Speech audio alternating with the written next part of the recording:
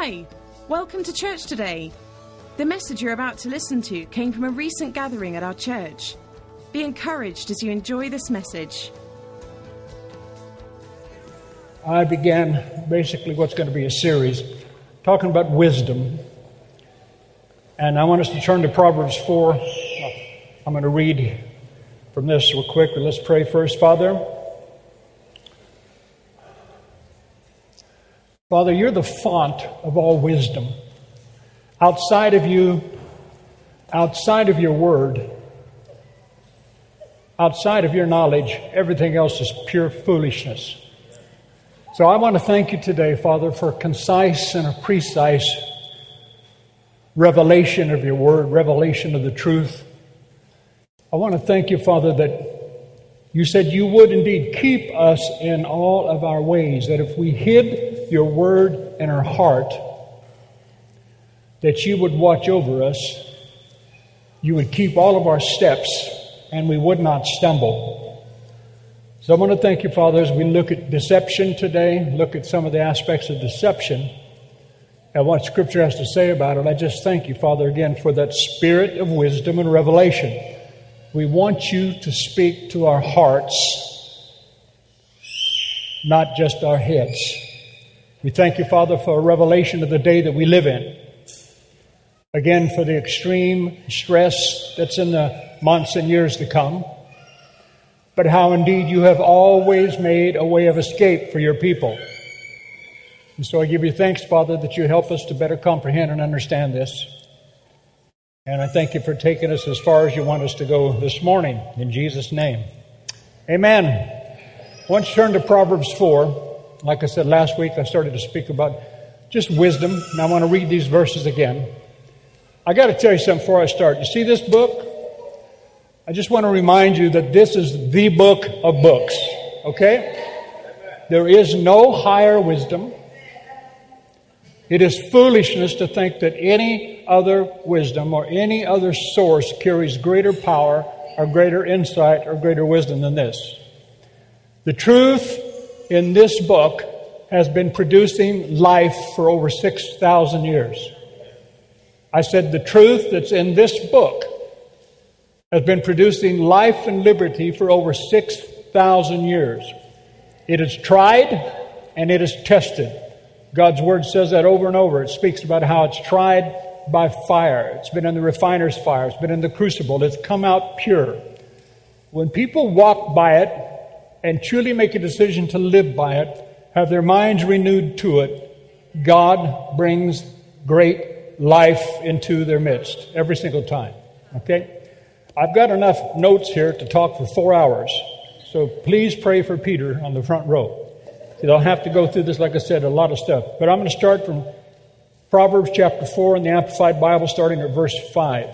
Proverbs 4, starting at verse 5. I'll wait till they get up. There it is. Get skillful and godly wisdom. Get understanding, discernment, comprehension, and interpretation. Do not forget and do not turn back from the words of my mouth. This is God speaking. Verse 6, forsake not wisdom, and she will keep, defend, and protect you. Love her, and she will guard you. The beginning of wisdom is get wisdom. Skillful and godly wisdom. For skillful and godly wisdom is the principal thing. I want you just to say that with me. Skillful and godly wisdom is the principal thing. Let's say it again. Skillful and godly wisdom is the principal thing. It's the primary. It's the prime root. It's the absolute lowest common denominator of all truth, to have a revelation of that. Wisdom is the principal thing. He says, wisdom is the principal thing, and with all you have gotten, get understanding, discernment, comprehension, and interpretation. Verse 8, prize wisdom highly. Please. Prize wisdom highly and exalt her. And what will she do for you? She will exalt and promote you. She will bring you to honor when you embrace her. Wisdom, the wisdom of God will always bring you to a place of honor when you make the decision to actually embrace her and to hold fast to her. Verse 9, she shall give to your head a wreath of gracefulness, a crown of beauty and glory will she deliver to you. Verse 10, hear, O my son, and receive my sayings, and the years of your life shall be many. I have taught you in the way of skillful and godly wisdom, which is comprehensive insight into the ways and the purposes of God. I have led you in paths of uprightness. When you walk, your steps shall not be hampered. Your path will be clear and open, praise God. And when you run, you shall not stumble. Take firm hold of instruction. Do not let go. Can I please exhort everybody in the church? Do not let go.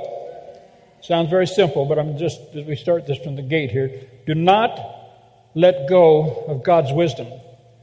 There are 2,000 million situations in the earth today that will do their utmost to make you let go of God's wisdom. This book, like I said, has been setting people free for over 2,000 years, 6,000 years actually, 6,000 years. And we've gotten to the point now where, again, hell has worked its best to deceive, to the point that, again, we live in a world where people call this stuff vanity. They call it stupid. They call it a myth. They say there's no such thing. I mean, talking to Kenny earlier, he was talking about meeting some young people who literally had never even heard of anybody named Jesus Christ in their entire life. And you think about the fact that how can anybody in this age, how can that be true? How can there be anybody alive that hasn't heard about Jesus Christ? And even with those, some of them know the name because they curse with it. They don't know that they're talking about a living God because they're estranged from the truth. They've never had that opportunity. This is, again, why you and I need to take this message everywhere we go. This is not something we just hide within ourselves in church. Wheresoever we go, we're supposed to have this in the foremost of our thought. But it says, take firm hold of instruction. Do not let her go. Guard her. It says, for she is your life. I just really want you to catch this as we begin. For she is your life. Verse 14, enter not into the path of the wicked. You know what the word wicked means in Hebrew? It means twisted. The word for evil and wicked, and literally the root, it means to twist. It means to take something that was sincere. That's what it says in the lexicon. To take something that is sincere or that has integrity. It means it's perfect, it's not messed up. But to take something that isn't messed up and twist it so that it is messed up. Wickedness simply means somebody takes truth and they twist it. Did you hear me? That's what wickedness is. Where people have taken truth and they've twisted it to fit their fleshly desires. Take firm hold of instruction. Do not let her go, for she is your life. Enter not into the path of the wicked, and go not in the way of evil men. Verse 15, avoid it. Do not go on it. Turn from it. Pass on. For they cannot sleep unless they have caused trouble or vexation. Their sleep is taken away unless they've caused somebody to fall. Think about that. How hard hell is working out there, doing anything. They can't sleep. I've got to find somebody else I can deceive, somebody else I can mess up with. Verse 17, for they eat the bread of wickedness and they drink the wine of violence. But the path of the uncompromisingly just and righteous is like the light of dawn that shines more and more brighter and clear until it reaches its full strength and glory in the perfect day to be prepared. It speaks about how the path of the just, the King James says, the path of the just grows brighter and brighter unto the perfect day. And what it means by that is perfect day means when the sun is directly overhead and there's no shadows. And this is what begins to happen. The more you dedicate yourself to being in this book, I mean every day. I tell you, I don't care how many times you've heard it. Right now, it's like there's a passion in me to get this across to people like never before. You need to be in this book every day. You desperately need to be in this book every single day. If you're not in this book, you will be deceived. Because there's something in the human heart that longs to understand or longs to have more information and longs to have something new. We're going to get to that in a bit. And if you don't realize that this is the book, then you will go away and you'll find yourself digging into anything that comes along, and you will find yourself deceived. You can't afford that right now. the perfect day. Verse 19, the way of the wicked is like deep darkness. They do not know over what they stumble. And here's these last passages. These are some of the first scriptures I was ever taught at Rhema 100 years ago. My son, attend to my words. Consent and submit to my sayings. Let them not depart from your sight, but keep them in the center of your heart. Why? Because they're life to those who find them. They are life to those who find them, healing and health to all their flesh. God's word is life, healing, and health to all your flesh. Verse 23 says, keep and guard your heart with all vigilance, and above all that you guard, for out of it flow the springs of life. We've spoken to that so often. But you really must see that. Why would God constantly tell us to guard your heart? Guard your heart. Be careful of what gets in your spirit. When he speaks of your heart, he's speaking about your human spirit. Be careful what you allow in your spirit, because out of your heart, out of your spirit flows the issues of life. In other words, what that speaks to is whatever you actually believe. When the pressure's on, whatever you actually believe in your heart, life will come from that belief system. Now that means life for bad stuff as well as life for good stuff. In other words, there's a force that God's planted in the human heart, the human spirit. It is a force of faith. But you see, it's just like soil. Remember the truth about, Mark 4, the different categories of soil. You can take a beautiful, beautiful flowering plant and you can place it in the ground, the seed of it, and it'll bring forth that beautiful plant. You can take marijuana seed, like I used to do years ago. You can take marijuana seed, you can place it in the earth, and guess what? Marijuana will grow. The earth doesn't know any difference because God made the earth to produce from whatever seed you put in it. Plain and simple.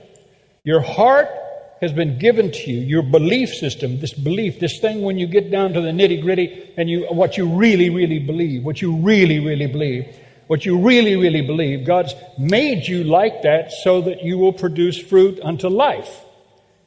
But if you believe a lie, and if you continue to open your ears unto lies and stuff, you'll bring forth fruit unto death. That's just what it says. I'm just talking about what the Word says. So he says, keep and guard your heart with all vigilance, and above all that you guard, for out of it flow the springs of life. Put away from you false and dishonest speech, and willful and contrary talk put far from you. And let your eyes look right on with fixed purpose, and let your gaze be straight before you. In other words, get single-minded, lock into the truth that is God's Word, and do not walk away from it. Consider well the path of your feet. In other words, look and see where you're going. Where is it leading you right now? Consider well the path of your feet, and let all your ways be established in order to right. Turn not aside to the right hand or to the left, but remove your foot from evil. Amen? I'm just going to start reading here off some of my notes, like I said, otherwise it'll be forever. Now, it should not surprise any of us that there are strong deceptions and powerful delusions around the earth today. For this is exactly what the Scriptures predicted would happen. All the way through the New Testament, we're warned of these days over and over again. Turn to Matthew 24 real quickly. We're going to have some Bible calisthenics this morning. In other words, we will be racing to and fro and see how far we can get. In Matthew 24, Jesus warned us. In verse 5, Jesus said, "For many will come in and on the strength of my name, appropriating the name which belongs to me, saying, I am the Christ, the Messiah, and they will lead many astray." Amen? Verse 11, Jesus says, and many, let me read verse 10. It says, and then many will be offended and repelled and will begin to distrust and desert Him, God, whom they ought to trust and obey, and they'll stumble, they'll fall away, and they'll betray one another, they'll pursue one another with hatred. And many false prophets will rise up and deceive and lead many into error. Okay? Come on down to verse 23. If anyone says to you then, behold, here is the Christ, the Messiah, or there He is, do not believe it, for false Christ, false prophets will arise, and they will show great signs and wonders, so as deceive and lead astray, if possible, even the elect, God's chosen ones. Now, I really want you to catch this. We're entering a day when, again, there's going to be deceivers out there that function in supernatural powers. Do you really understand how important it is for you to recognize that? But let's face it, most people, if somebody walks in here and quote-unquote works a miracle, you will want to follow him. If you don't know God's Word, if you don't have a spirit that knows how to discern between darkness and light, you'll just assume that they have something, bless God, that validates who they are, because look what happened. But Jesus Christ himself said there's going to be many false deceivers that are going to come, and they're going to work signs and wonders. I said they're going to work signs and wonders. What does that tell us? Well, one thing that it tells us, if nothing else, is just because somebody has signs and wonders, it does not make them a true follower of Jesus Christ. Okay? I'm just reading the Bible, so don't anybody get mad at me, all right? Jesus warned us, cult leaders in the last days will have supernatural powers, and the many will be deceived by them. The Apostle John said that the test question, you find in 1 John chapter 4, the test question is whether they will confess that Jesus Christ is the Son of God come in the flesh. Turn to 1 John 4 real quick, way in the back. You have to excuse me? Well, you won't have to excuse me. This is a little bit of Bible school this morning. So just keep smiling. Bobby, if you see anybody start to fall asleep, would you please slap them?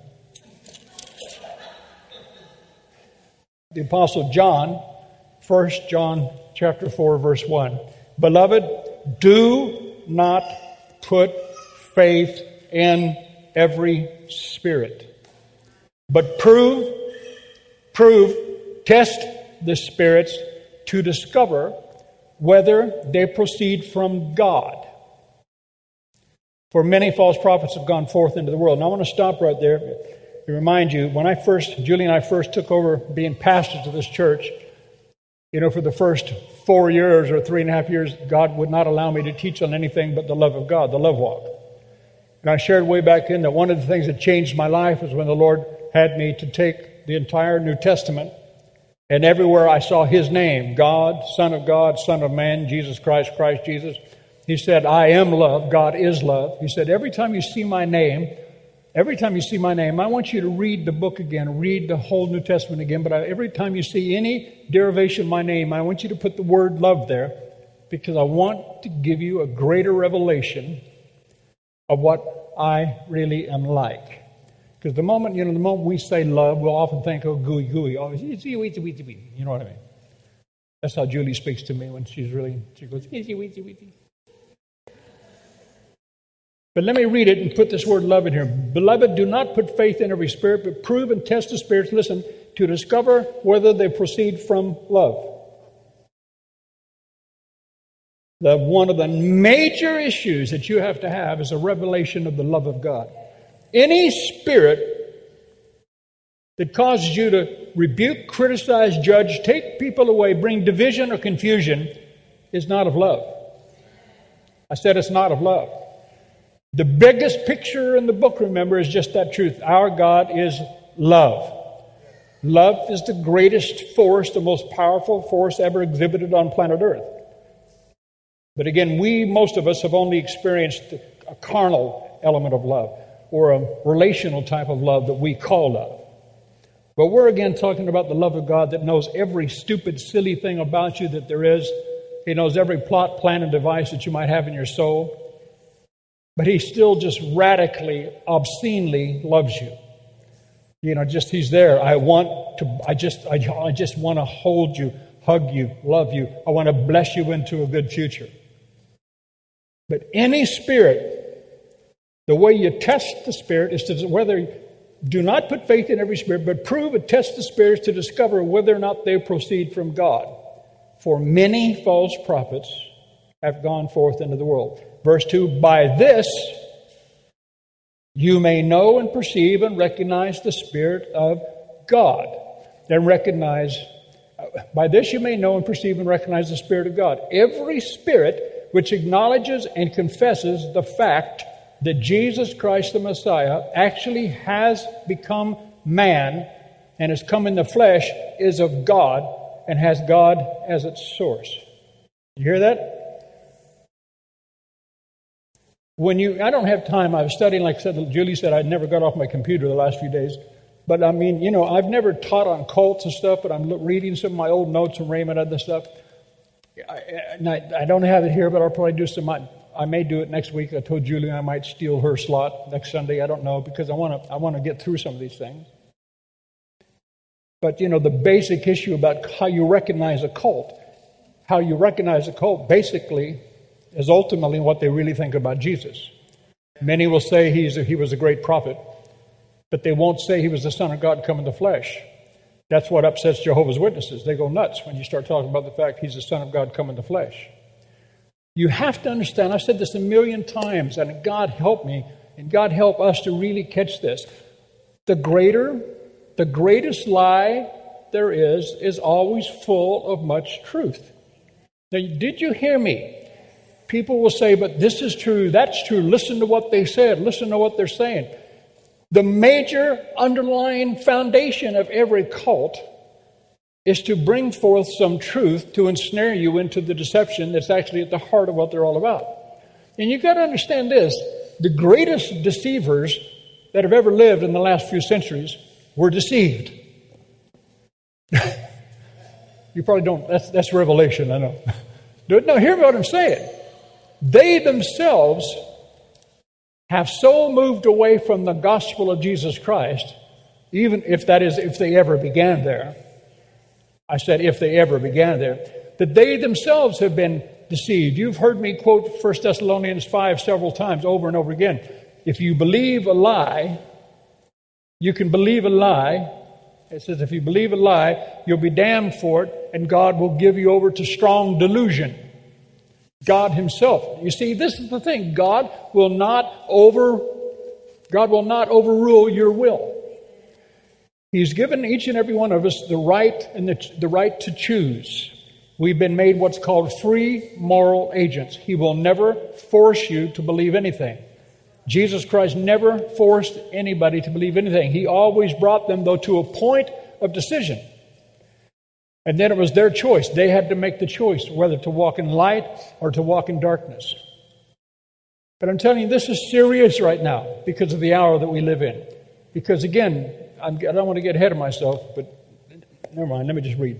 By this you may know and perceive and recognize the Spirit of God, or the Spirit of love. Every spirit which acknowledges and confesses the fact that Jesus Christ, the Messiah, actually has become man and has come as the Son of God and come in the flesh is of God. And this is one of the root things that you have to know when you deal with people and you think if you want to, there's questions that you need to ask when you begin to listen to people. I was counseling somebody just last week, and he won't get mad. He's here, but he won't get mad about this. But the thing is, it's funny because I was reading, like I said before, about it, and I actually heard, I was talking to my friend Doug Williams. Doug and I were talking about how, when we have like these leaders meetings he and I used to do, Doug and I were taught this, the first question that you ask people is this: who have you been listening to, and what are you reading? Because who you listen to, what you read, shapes your life. It will shape your future. Like I keep saying, this is the book of books. I'm a reader. Julie will tell you I'm constantly reading. I read all manner of Christian books, but I read no books more than I read this book. This is the book I have to hide in. Many times God has told me, no offense to the book table here, Mike and Sheila, but many times God has told me to go on a book fast. In other words, he said, set those Christian books down because you're giving more time to those books than you are to my book. This is the one true book that gives us the life of God, the life of Christ, and the will of the Holy Spirit. Verse 3 here says, and every spirit which does not acknowledge and confess, this is 1 John 4:3. Good, they do have it up there. And every spirit which does not acknowledge and confess that Jesus Christ had come in the flesh, now listen to this, this is where the Amplified shines, but would annul, destroy, sever, or disunite. I want us to say those together if you got it. Would you just read that? Any spirit that would annul, destroy, sever, or disunite Him. Who's Him? God, Jesus, His Word. Any spirit that begins to bring division, that brings confusion, is not of God.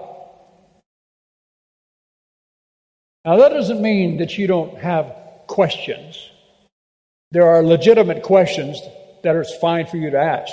But you must also remember this, that the root of all deception is found in Genesis chapter 2 and 3. When the very first deception happened, the very first deception started with what? A question. Satan said, "Hath God said, shall you not eat of every tree of the garden?" The very first, the master, the father of lies. He's called the father of lies. The very first deception starts by asking you, what has God actually said? If you don't know what God's actually said, and you're living by somebody's opinion, you have an open door to deception. Please hear me. Please hear me. We just read out of Matthew 24 that even the very elect can be deceived because they go away from this book. I don't want that happening to anybody. There's a lot of junk out there right now. You hear me? I mean, I don't know. I can't remember this one Hispanic guy, but there's at least right now in the earth, there's at least 15 people who say that they are Jesus Christ. I'd flat out say that they're Jesus Christ. This one Hispanic guy has miracles all the time in his quote-unquote ministry, lays hands on the sick, talks about Jesus. But he flat says, I am Jesus Christ. Jesus Christ did this part, but now He's given me His mantle, and I am now Jesus Christ in the earth. And I'm here to fulfill the rest of His life. I mean, you listen to these people talk, and like I said, the thing about people that are deceived is that they're deceived. This guy actually believes He's Jesus Christ. You know what I mean? Look, I can stand up here and believe I'm Jimi Hendrix. But there's something in my background that tells me I'm not Jimi Hendrix. One thing, I can play the guitar so much better than he could. Hallelujah. But any spirit, every spirit, verse 3 again, every spirit which does not acknowledge, confess that Jesus Christ has come in the flesh, but would annul or destroy or sever or disunite Him, listen, is not of God, does not proceed from Him. This non-confession is the spirit of the Antichrist, of which you heard that it was coming, and now it is already in the world. All I'm doing is reading Scripture. Did you hear me? He said, any spirit, because that's what, anti-Christ means. Anti means against. Christ means the anointing, the anointed one. Any spirit that begins to speak against God's anointing is the spirit of Antichrist. And this book says the spirit of Antichrist. Don't worry about who the Antichrist is. I don't think he's in this room. Could be. No. But think about that. The spirit that will ultimately consume and possess the flesh and blood body, who will be the Antichrist, is already in this world. You really have to hear that. But you have to see, how do I recognize? Anybody that annuls says the word doesn't mean that. Disunites, tries to bring division. Anything that does that, any of the spirit that takes you away from the love of God, any spirit that tells you, I would not to go to church. Julie and I went to one of our very first trips when we'd been married and we hadn't had a honeymoon ever. And we had some friends that had moved to Spain on the Costa del Crime over there, Costa del Sol. You know what I mean? It is the Costa del Crime, my God. But we were there, and we were with our two friends, and they're actually older couple, but they were like pastors, and they were starting like a church, and Julie and I used to minister for them all the time out in Sunningdale by Ascot. And she said, I really want you to meet this girlfriend of ours. She said, this girl's incredible. She's really a prophetess. She's an incredible prophetess. And it's amazing, this thing that she says. So long story short, they bring her and we meet her. And I just said, just the way it is. I said, well, what church do you go to out of curiosity over here? Where do you fellowship? And she just looked right at me and she said, I don't fellowship anywhere. I said, really? Why is that? And she said, well, the Lord told me I don't need to go to church. And then she said this, but that wasn't the case. I said, well, isn't that a little bit dangerous? She says, no. She said, God's told me that He's going to speak directly to me, and I don't even need to read the Bible any longer. Now, she said that, didn't she? She said, God told me I don't need to read the Bible.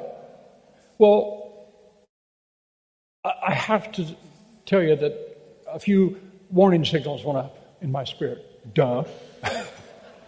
I got to tell you,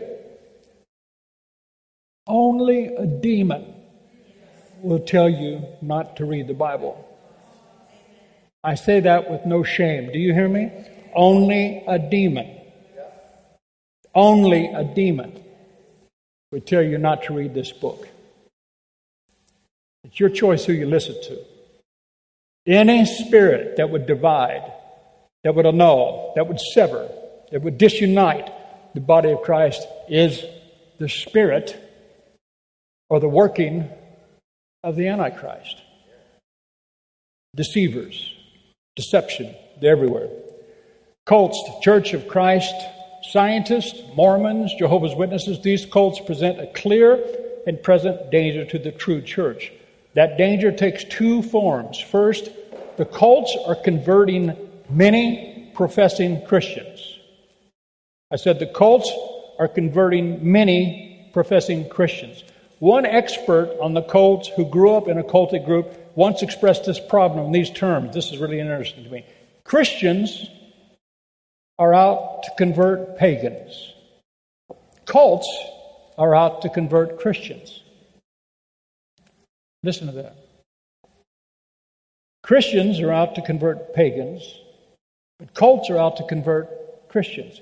The statement is very true. The average cult member is a thoroughly indoctrinated individual. He knows what he believes and why he believes it. The average Christian, by contrast, usually has little biblical knowledge. He's not sure what he believes, and he cannot defend his faith. The result, as cult expert Walter Martin once put it, is, quote, the average Jehovah's Witness can turn the average Christian into a theological pretzel in 2 minutes flat. Cults masquerade as Christian. You do understand that. The Jim Jones massacre in Guyana, wherever that was, I forget, all those years ago. I mean, Jim Jones, Dr. Cole, who was, again, one of my spiritual dads, as you know, he knew Jim Jones. He said he was one of the most incredible Bible teachers he'd ever met. One of the most incredible Bible teachers he ever met. And yet, well, because of the persuasive power and command that he had of speech and the command he had of teaching, he took his teaching to the point where all of his followers did indeed follow him all the way over to, I forget where it was. If anybody remembers. What? Guyana. Okay, to Guyana. And basically wound up, they used to call it drinking Kool-Aid. He wound up telling them that for them to reach absolute perfection, they needed to depart from this earthly shell. And so he helped them by giving them all Kool-Aid laced with cyanide. And so the entire group of, 180 or something that were there, I forget the number. The number doesn't make any difference. 800? Okay. Hey, well, that's even more. They've got pictures of them. 800 people all laying down in rows, holding hands, dead. Because of a guy who was an incredible speaker, an incredible communicator. You've really got to hear me about this. This is why I love the fact that God says, I'm going to take the foolish things of the world to confound the wisdom of the wise. Listen, there are people that have, like, you've heard me say this again before, there are incredible communicators out there. And if that's all you want, they can intellectually tie you into a knot. They can intellectually persuade until you get to a place where my God, this has got to be truth, because look how he's brought these words together, what it means. And, same thing happened with this, I forget what the name of this cult is, but one of them, this is a cult again who believed that, that they were to be converted to aliens when they died, and the very same thing. It's called the Uriah cult, or Anariah, something like Anaruj something. And basically the same thing. And so Basically, he murdered every single one of his followers so that they could depart their shell. They could depart their shell to meet this spaceship. Remember in San Diego, in California, years back, the same thing. They had this big cult there where they had all these people, Bible believers,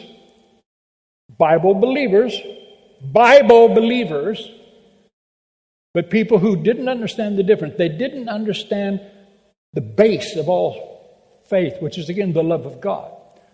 The love of God never hurts anyone. The love of God never hurts anyone. But again, same thing. They were all waiting to be met by the spaceship in the air, and I forget how many died there. They all died. Just stuff that you think, how can any sane person go for stuff like that? And yet many of them were physicians. Many of them were attorneys. I mean, these were quote-unquote thinking people. But yet they were deceived away from the simple truth of the Word. I mean, I used to visit all the time Tex Watson. I don't know if you know who Tex Watson is, and Bruce Smith. They were. Any of you remember the Tate LaBianca killings? Well, what's Charles Manson?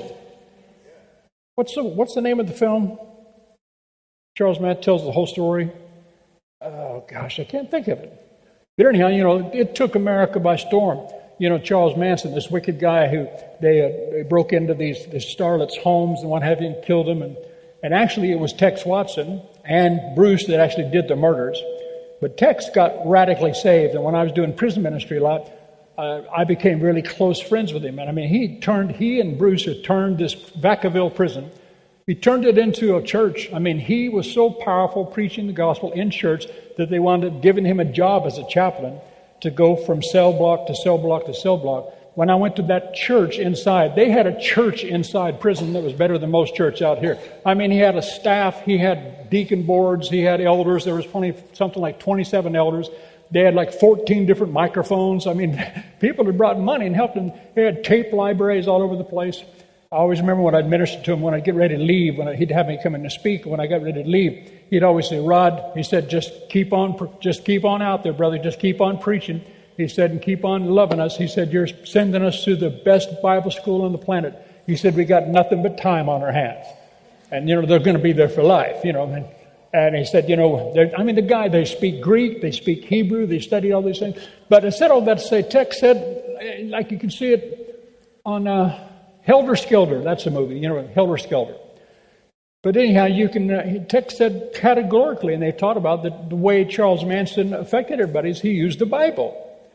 That he was an avid reader of the Bible, and he took them through Scripture over and over again, and he got them to the place where they believed they were doing God's will.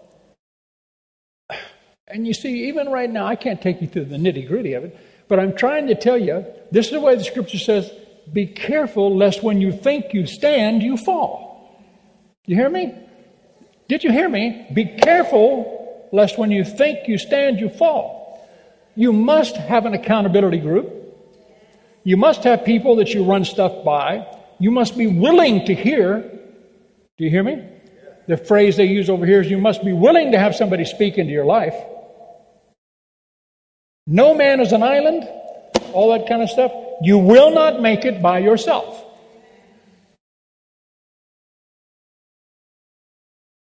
It's just crazy. Crazy. Let me read. A real cult masquerades as Christian. A cult employs Christian terms, quotes the Bible, uses Christian symbols, but it is not a true expression of the Christian faith. The fundamental thing that sets a cult apart from Orthodox Christianity is its concept of Jesus. That concept is always distorted and perverted. In short, cults present a false Jesus. Cults will cause you to major on a minor point until you begin to judge others. You begin to strain at a gnat and swallow a camel. In other words, you begin to strain at something so small that it becomes the life force behind your pursuit, and you miss entirely the big picture. I said the big picture. Julie and I knew a guy when we were out in High Wycombe, had a church. This guy, he was sharp, he was intelligent, owned a printing business, what have you. But he suddenly got interested in numerology. Now, biblical numerology is a reality. there's great truth to be found in understanding numbers. Numbers mean things. Numbers stand for stuff. They do. It's interesting. Bullinger wrote an incredible book. Bullinger is one of the finest authors as far as research and stuff, in Bullinger's book of Numbers, where he talks about the length and the tabernacle of God, the Mosaic tabernacle, perfect, precise. Our God is precise. But nevertheless, you see, you can take, Dr. Cole used to say it this way, all error is truth taken to an extreme. Do you really hear that? Real error is normally a truth. Nobody says it isn't a truth, but it's taken to an extreme. In other words, you become so right, you're wrong. I said you're so right, you're wrong. You miss the big picture.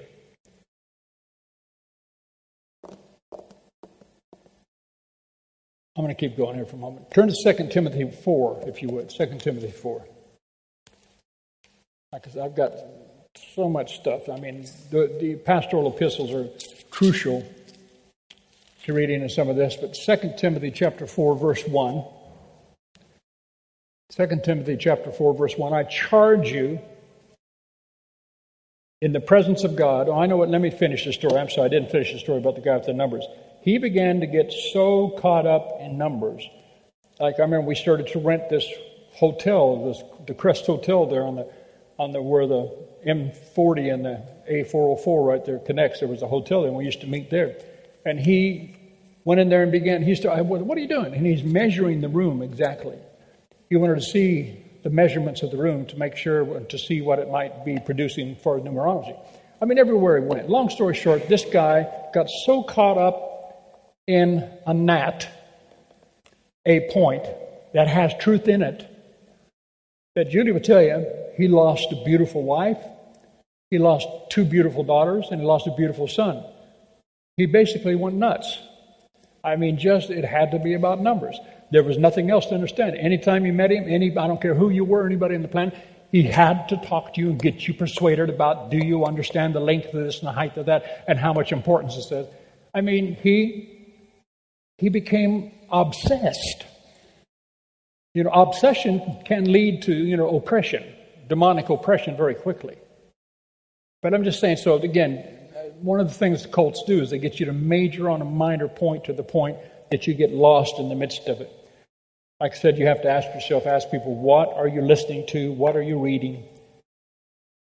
Anyhow, 2 Timothy chapter 4, verse 1, Paul said to Timothy, I charge you in the presence of God and of Christ Jesus, who is to judge the living and the dead, and by and in the light of his coming and his kingdom, herald and preach what? What are we supposed to preach? The Word. What Word? My Word? Oh, God's Word. Herald and preach the Word. Keep your sense of urgency. Stand by. Be at hand and ready, whether the opportunity seems to be favorable or unfavorable. Whether it is convenient or inconvenient. Whether it is welcome or unwelcome. You, as a preacher of the Word, are to show... Now, some of you won't like this. I know. You, as a preacher of the Word, are to show people in what way their lives are wrong. And convince them, rebuking and correcting, warning, urging, encouraging them, being unflagging and inexhaustible in patience and teaching. And let me tell you, when you're in ministry, some of you who, whatever you may think about me, some of you indeed will be pastors of churches. Some of you indeed will be in some place of leadership at some point. I guarantee you, these verses like this will mean a whole lot more to you then. When it says that you have to be inexhaustible and unflagging in patience to teach. Verse 3, why? For the time is coming. And trust me, we're there. And the time is coming when people will not tolerate or endure sound and wholesome instruction. But listen to this phrase, and this is the thing about itching ears. But having ears itching for something pleasing and gratifying, they will gather to themselves one teacher after another, to a considerable number. Listen, chosen. They choose them to satisfy their own liking and to foster the errors that they hold. Did you catch that? In other words, let me tell you something. You will find what you want to find.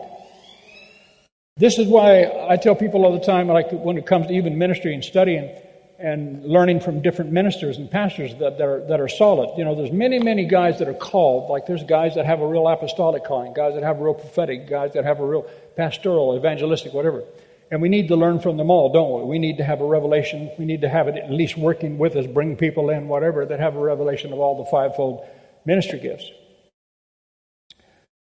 But in the midst of all of them, you have to find out whether or not these people are holding fast to the Word of God.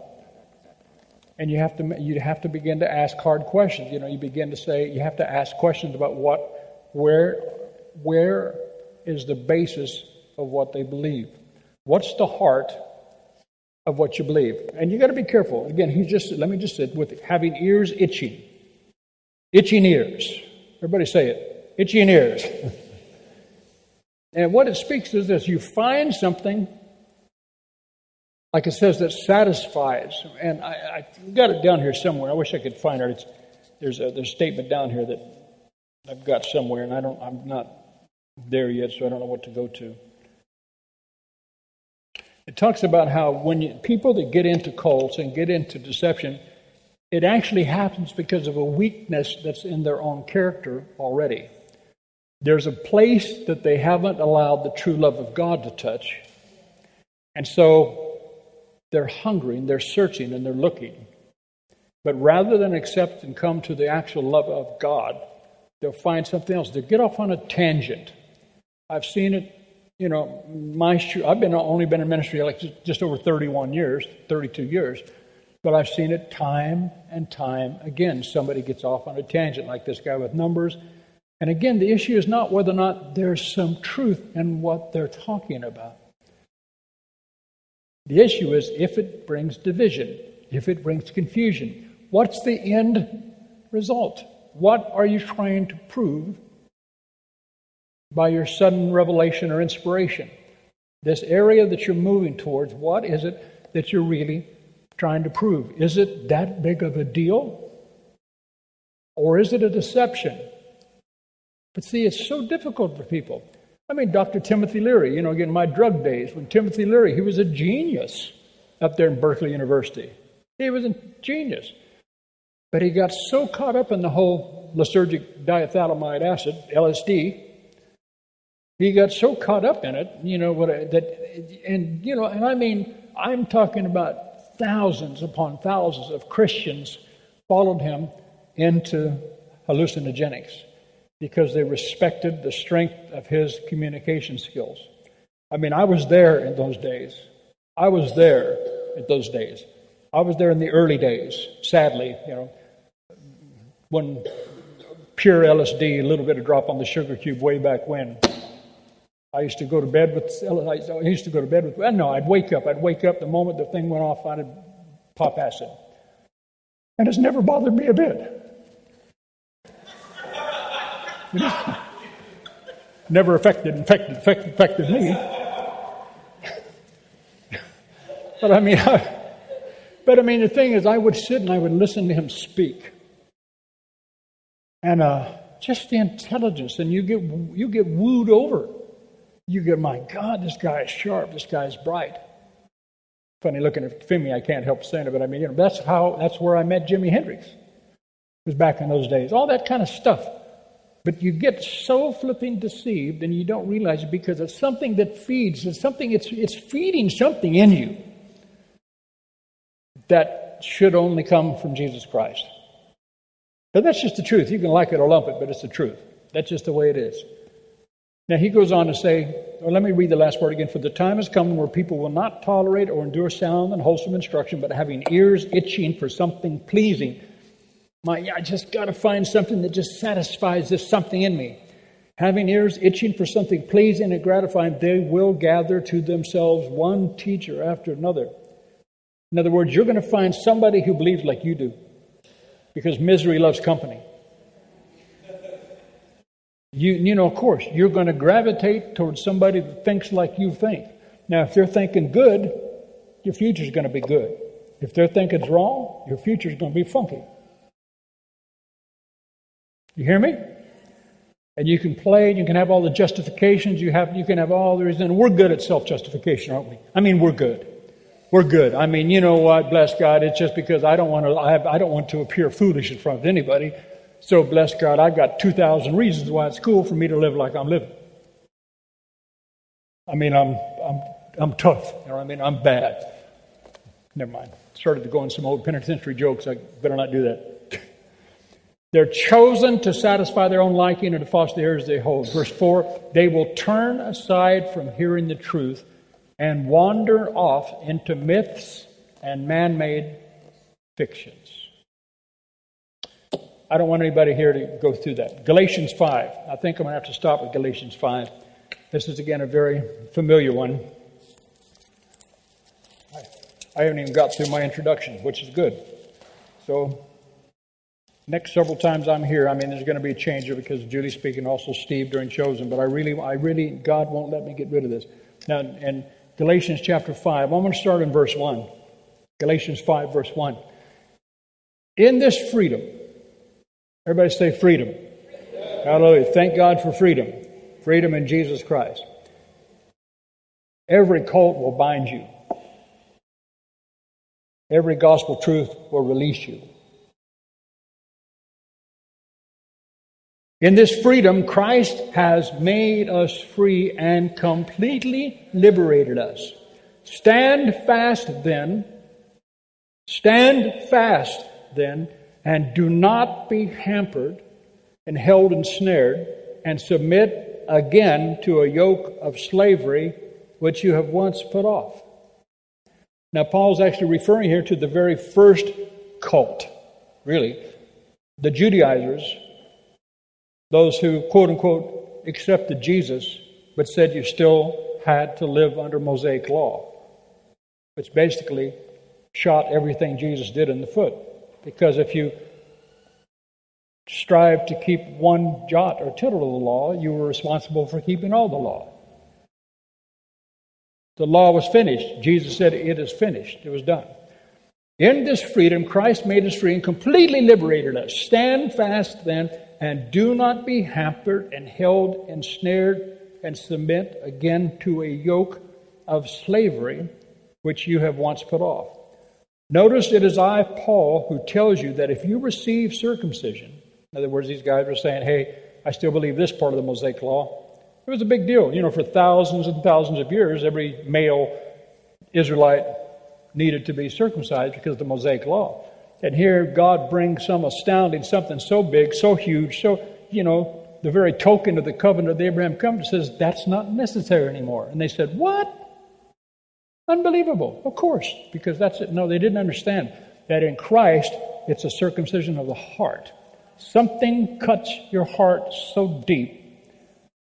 Something cuts your heart so deep that you can't help but live from the perspective of that cut. That is the love of Christ. It just bursts and slaps you in the face and is shed abroad in your hearts by the Holy Ghost. Notice it is I, Paul, who tells you that if you receive circumcision, Christ will be of no profit, advantage, avail to you. For if you distrust him, you can gain nothing from him. If you seek, verse 3, I once more protest and testify to every man who receives circumcision that he's under obligation and bound to practice the whole of the law and its ordinances.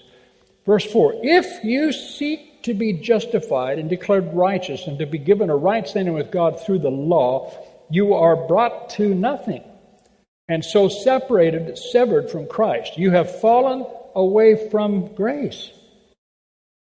You've fallen away from grace, from God's gracious favor and unmerited blessing. Verse 5, for we are not relying on the law, but through the Holy Spirit's help, we by faith anticipate and wait for the blessing and good of which our righteousness and right standing with God, our conformity to His will and purpose, thought, and action causes us to hope. Verse 6, for if we are in Christ Jesus, neither circumcision nor uncircumcision counts for anything, but only faith, the only thing that counts is faith that's been activated, energized, expressed, and working through love. I'll say it until I have no breath left in me. It's about the love of God.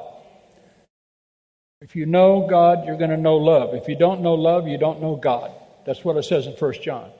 If you don't know love, you don't know God. If you're looking for something, if you're preaching something that makes somebody bitter, you're not preaching God. You understand me? You're preaching confusion.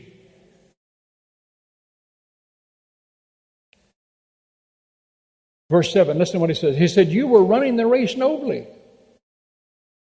Who has interfered? In other words, again, who have you been listening to? What books are you reading? You were running the race nobly. Who has interfered in and hindered and stopped you from heeding and following the truth? This evil persuasion, subtlety. Beware of the subtlety of the devil. We're going to get to that either next week or the week after. This evil persuasion is not from him who called you, who invited you to freedom in Christ. And then it's verse 9 that I want to get to. Don't you understand? A little leaven. Really, let's read the scripture together. Now, 1, 2, 3, go. A little leaven, a slight inclination to error, or a few false teachers leavens the whole lump. It perverts the whole conception of faith or misleads the whole church. How much leaven? How much leaven? Just a little.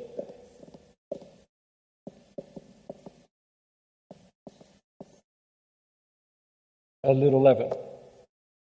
Just a little leaven can distort the entire conception of faith and mislead the entire church. Just a little leaven. Just a little leaven. Hide yourself in God's Word. Okay, I will read one more verse. John 15. John 15. Verse 1. I am the true vine. My Father is the vine dresser. Any branch in me that does not bear fruit, that stops bearing, he cuts away, trims off, takes away, and he cleanses and repeatedly prunes every branch that continues to bear fruit, to make it bear more and richer and more excellent fruit. But verse 3, when I first read this all those 25 years ago, no, I'm sorry, 30, I've been over here 30 years, it's like 33 years ago now. But it says, verse 3 in the Amplified says, you are cleansed and pruned already because of the word which I have given you, the teachings I have discussed with you. In the King James it says, now are you clean already through the word which I have spoken unto you. In other words, he says, the way I prune you. I know this is a basic Christianity 101. He said, if you're in me, I'm going to prune you so that you can bear more and better fruit. But he says, the way I prune you in the new covenant, the way I prune you is by giving you God's word. You are now clean through the word that I've spoken to you. In other words, if you receive God's word, that will keep you cleansed, that will cause you to be more and more fruitful, and that will cause many people to want to be near you. You know why? Because the old truth, remember, an apple tree, a fruit tree, doesn't eat its own fruit. If you produce fruit, it's for somebody else. It's for their nutrition. He wants us to be fruitful. He wants our lives to be such that we feed other people, that we draw other people into the love of God. We draw other people into the wisdom of God. We draw other people into the peace of God. All of God's paths are peace. And then in verse 4 he says, dwell in me, and I will dwell in you. Live in me, I will live in you. Just as no branch can bear fruit of itself without abiding in and being vitally united to the vine, neither can you bear fruit unless you abide in me. You stay in the book. I said it over and over to all of our musicians and stuff. I'm going to say it until you get so sick of me saying it that you're going to slap me one day. I don't care. Creativity, creativity, creativity. That's what we pray over and over again. Our God is the creator. Like I always say, something in me tells me that He's possibly still pretty creative. Like we say, there are songs that have never been sung. There's chords that have never been played, ever. But you'll never find those unless you go to where they are.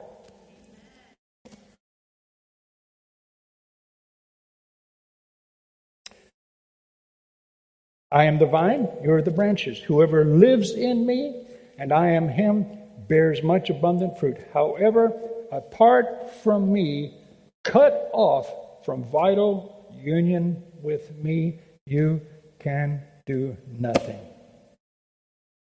If a person does not dwell in me, he winds up getting thrown out like a broken off branch and withers. Such branches are gathered up and thrown into the fire and they're burned. But if you will live in me, you'll abide vitally united to me. My words remain in you and continue to live in your heart. You will ask whatever you will, and it shall be done for you.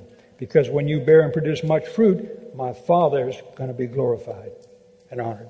And you will show and prove yourselves to be true followers of mine. Amen. Stay in the Bible. Stay in the Bible, please. Father, you said that there are many deceivers, many false Christs out there already. There's all manner of conniving, cunning arguments out there that would keep us away from the truth, the simplicity of Christ.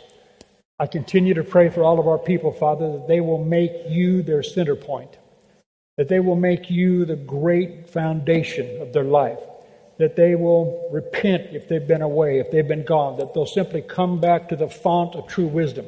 They'll come back to the life of Christ itself. They'll come back to the new covenant, to the New Testament, that they'll come back to become people of prayer who will bow their knee and say, Father, Spirit of the living God, teach me, guide me, show me which way you want me to walk. Show me where you want me to go next.